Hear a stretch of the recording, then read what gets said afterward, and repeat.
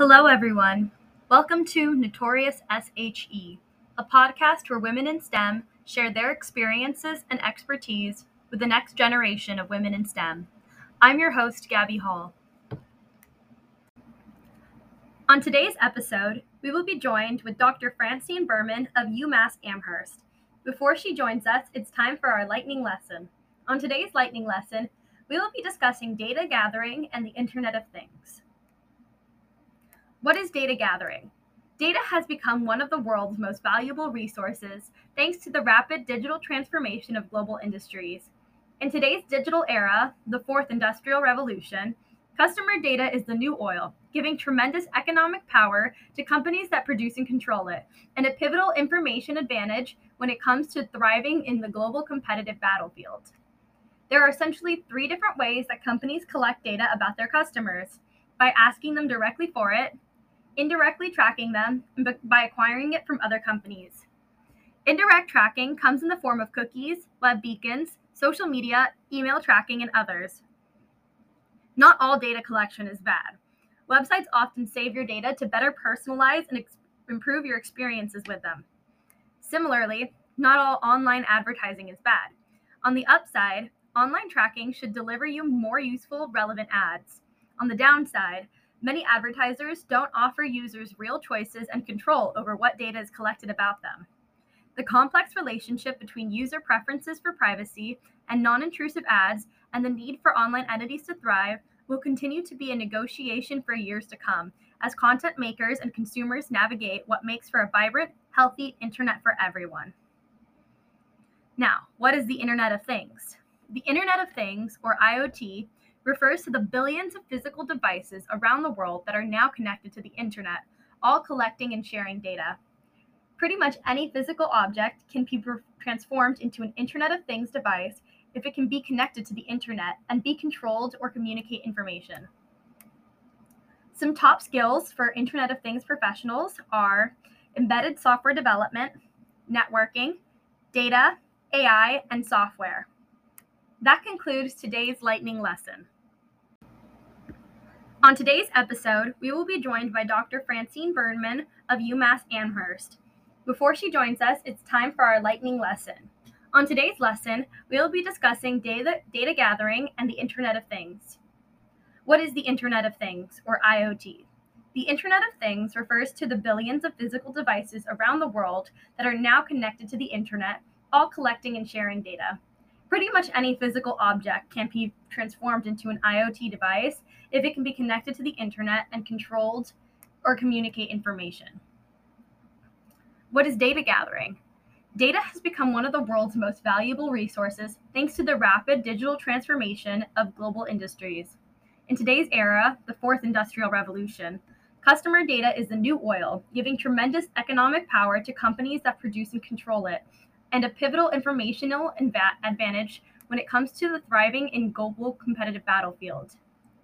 There are essentially three different ways that companies collect data about their customers: by directly asking them for it, by indirectly tracking them, and by acquiring it from other companies.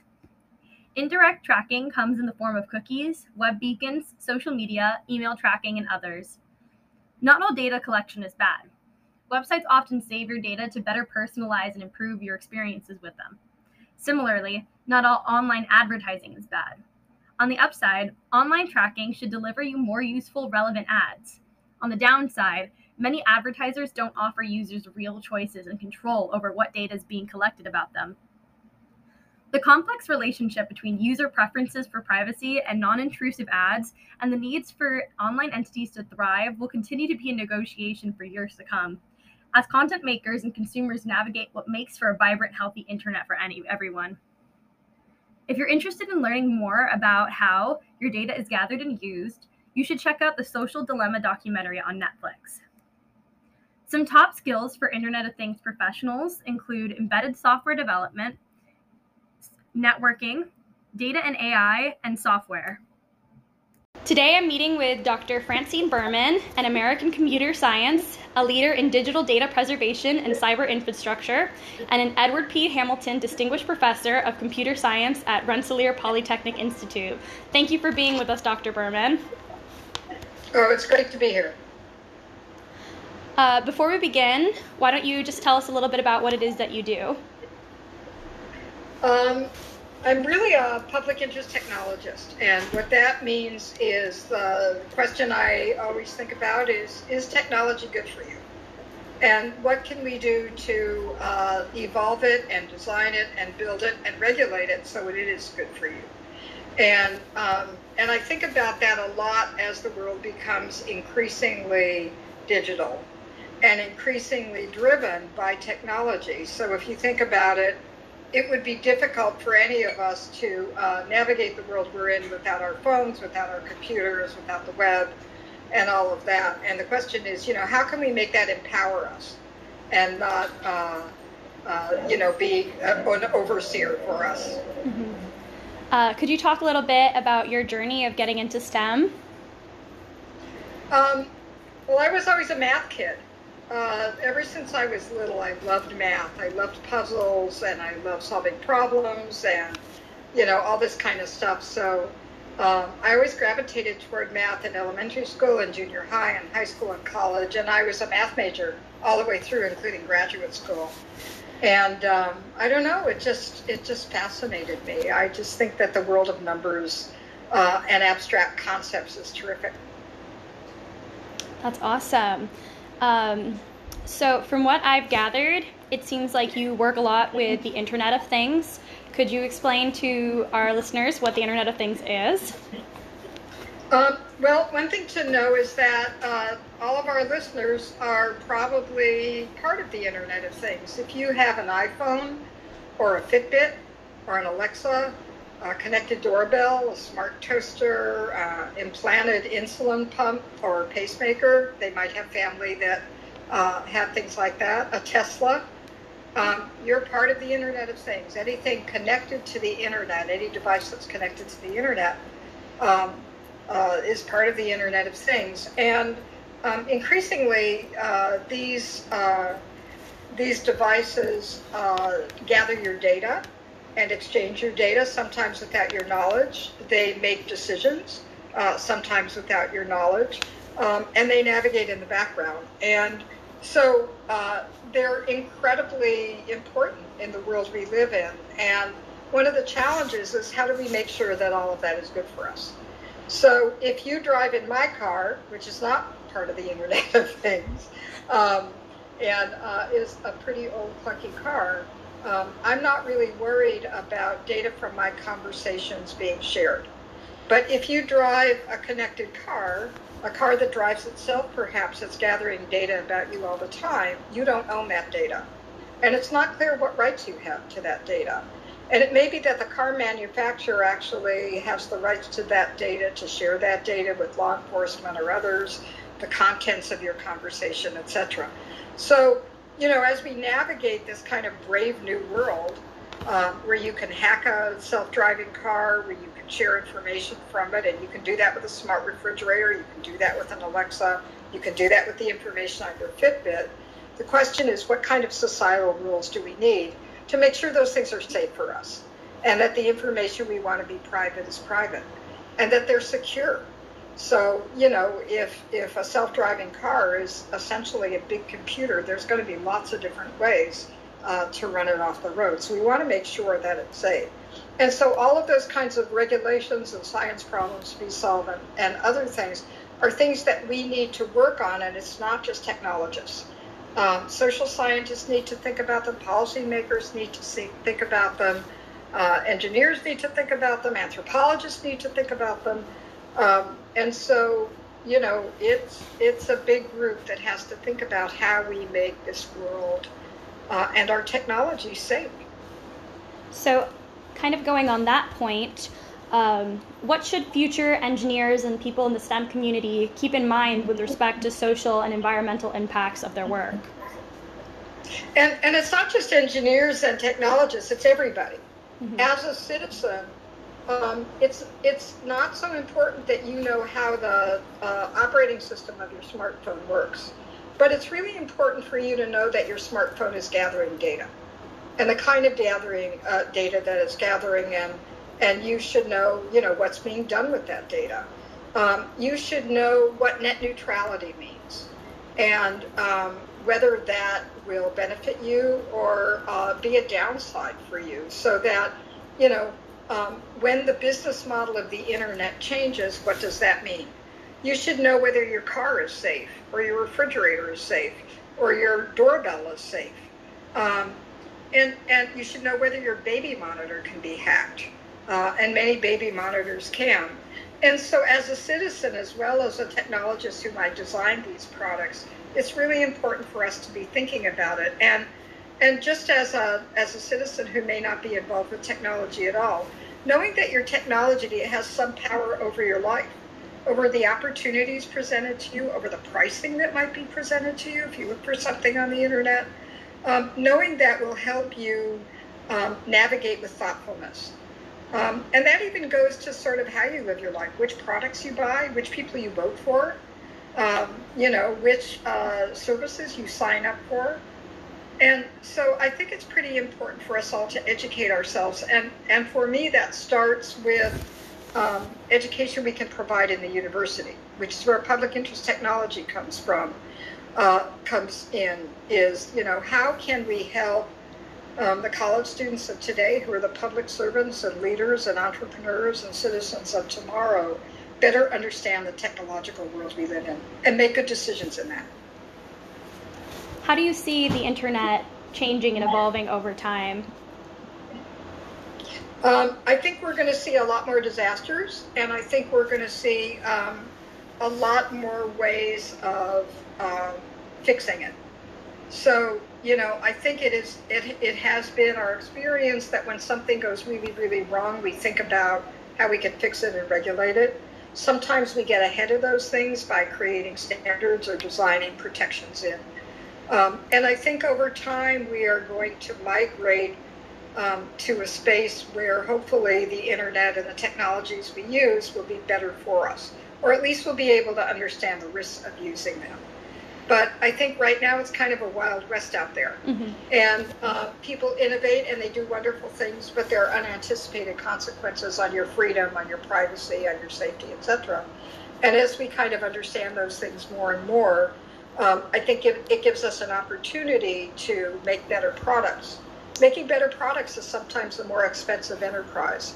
So that's where the government comes in, where it's important for them to expect our products to be safe for us, rather than just letting manufacturers just decide. Mm-hmm.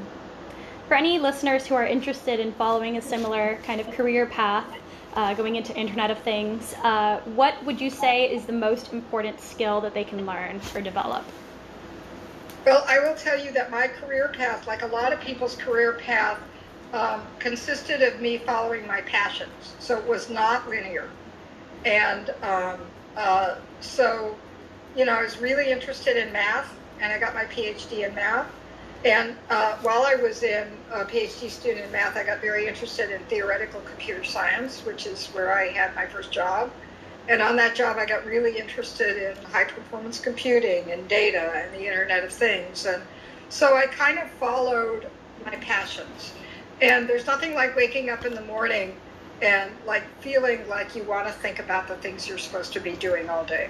So I would say professionally, you know, some people just set a lifelong goal. By the end of my life, I'll get a Nobel Prize in this, or I'll be president of that.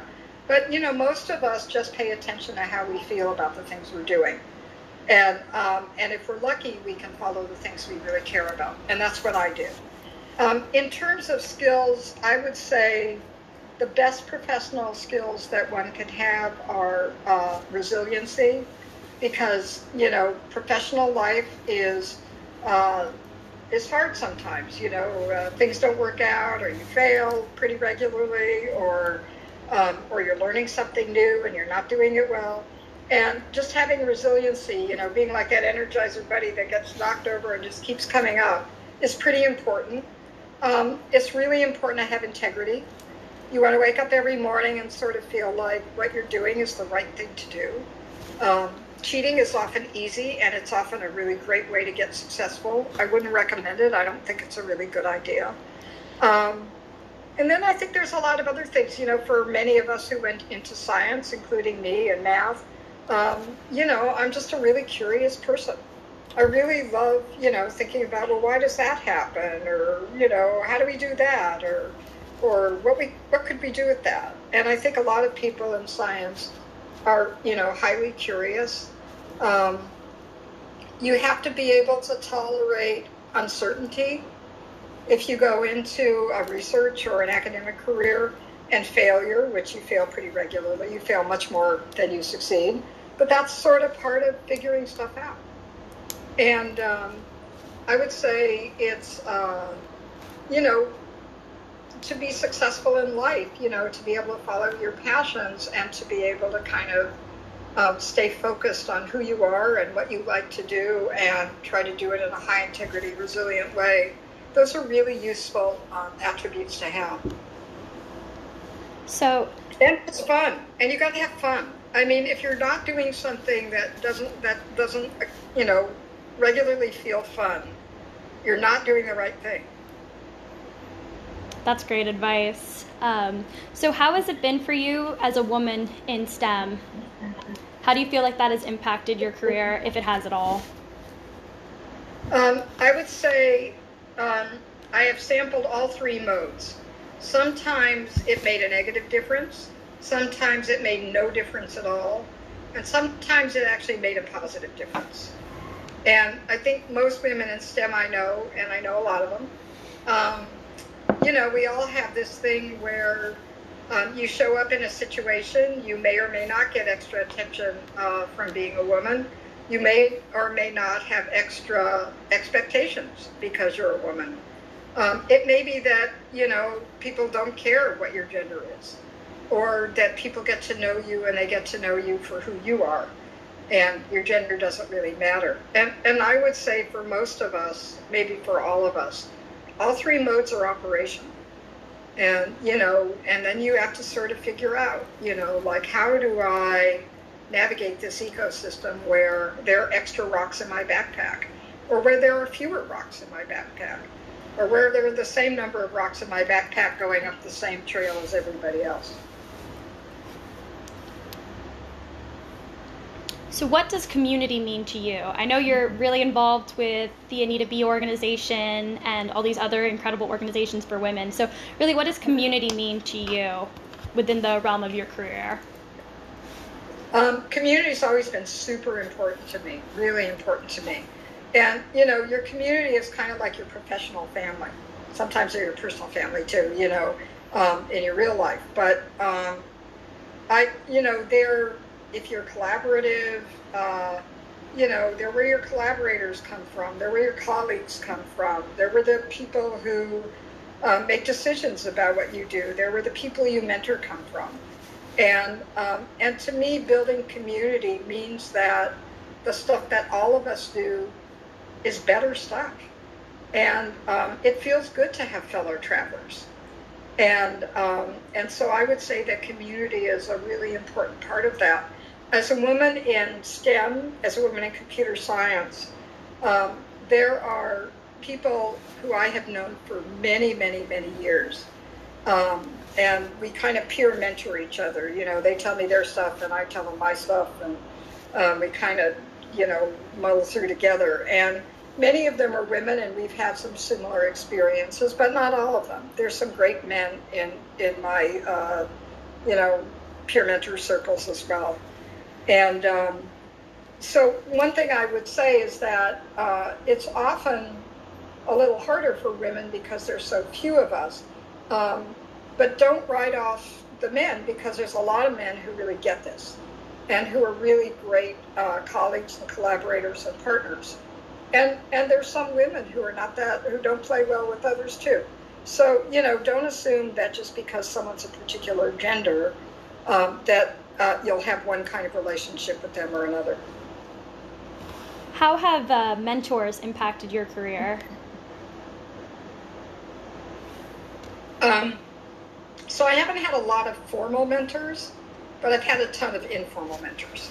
So, and I've had a ton of informal mentees, and some formal mentees. And I would say the important thing about mentorship is to find someone who can be safe and trustworthy and whose advice you think is useful to you.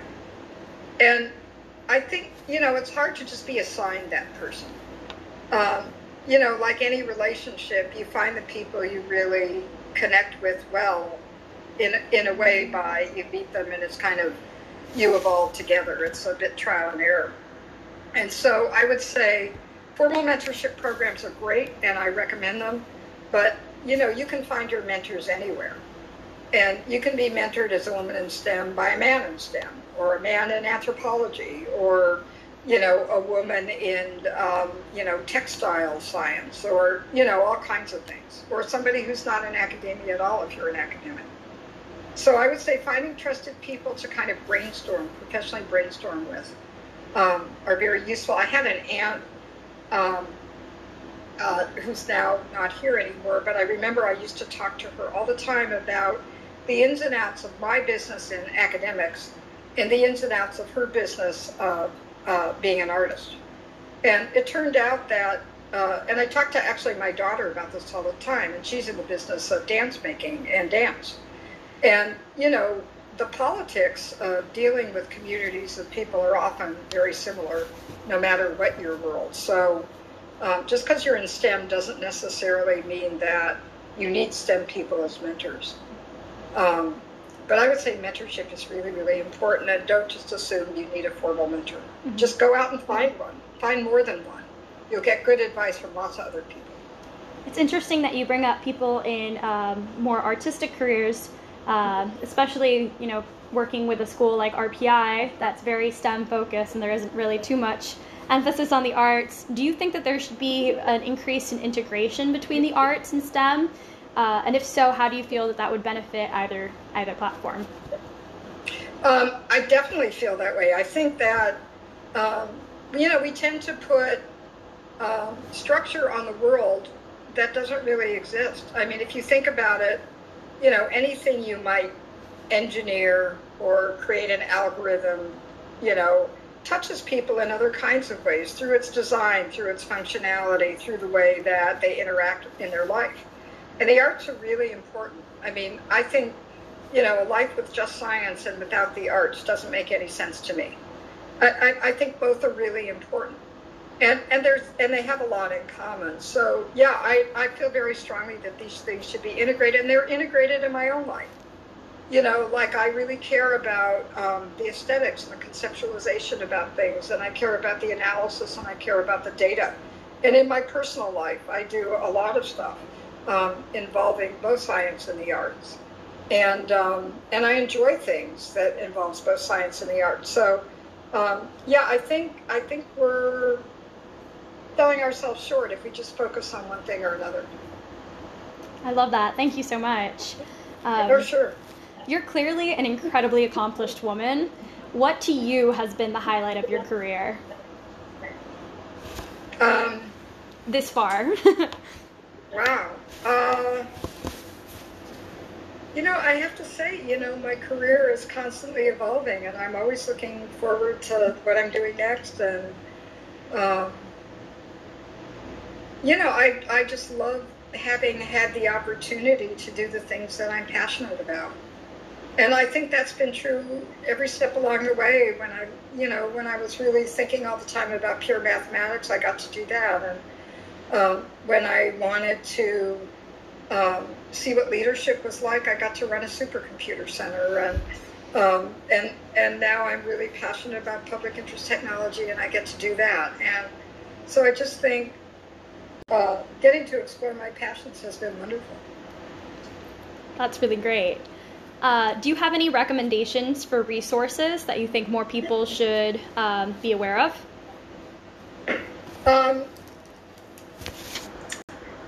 I think curiosity is a great thing. And I think expanding your horizons is a great thing. And, one thing I tell my own students is read widely. Read from everything. Read science and read The New Yorker and read novels and, read instruction manuals and, read everything. Read from other countries.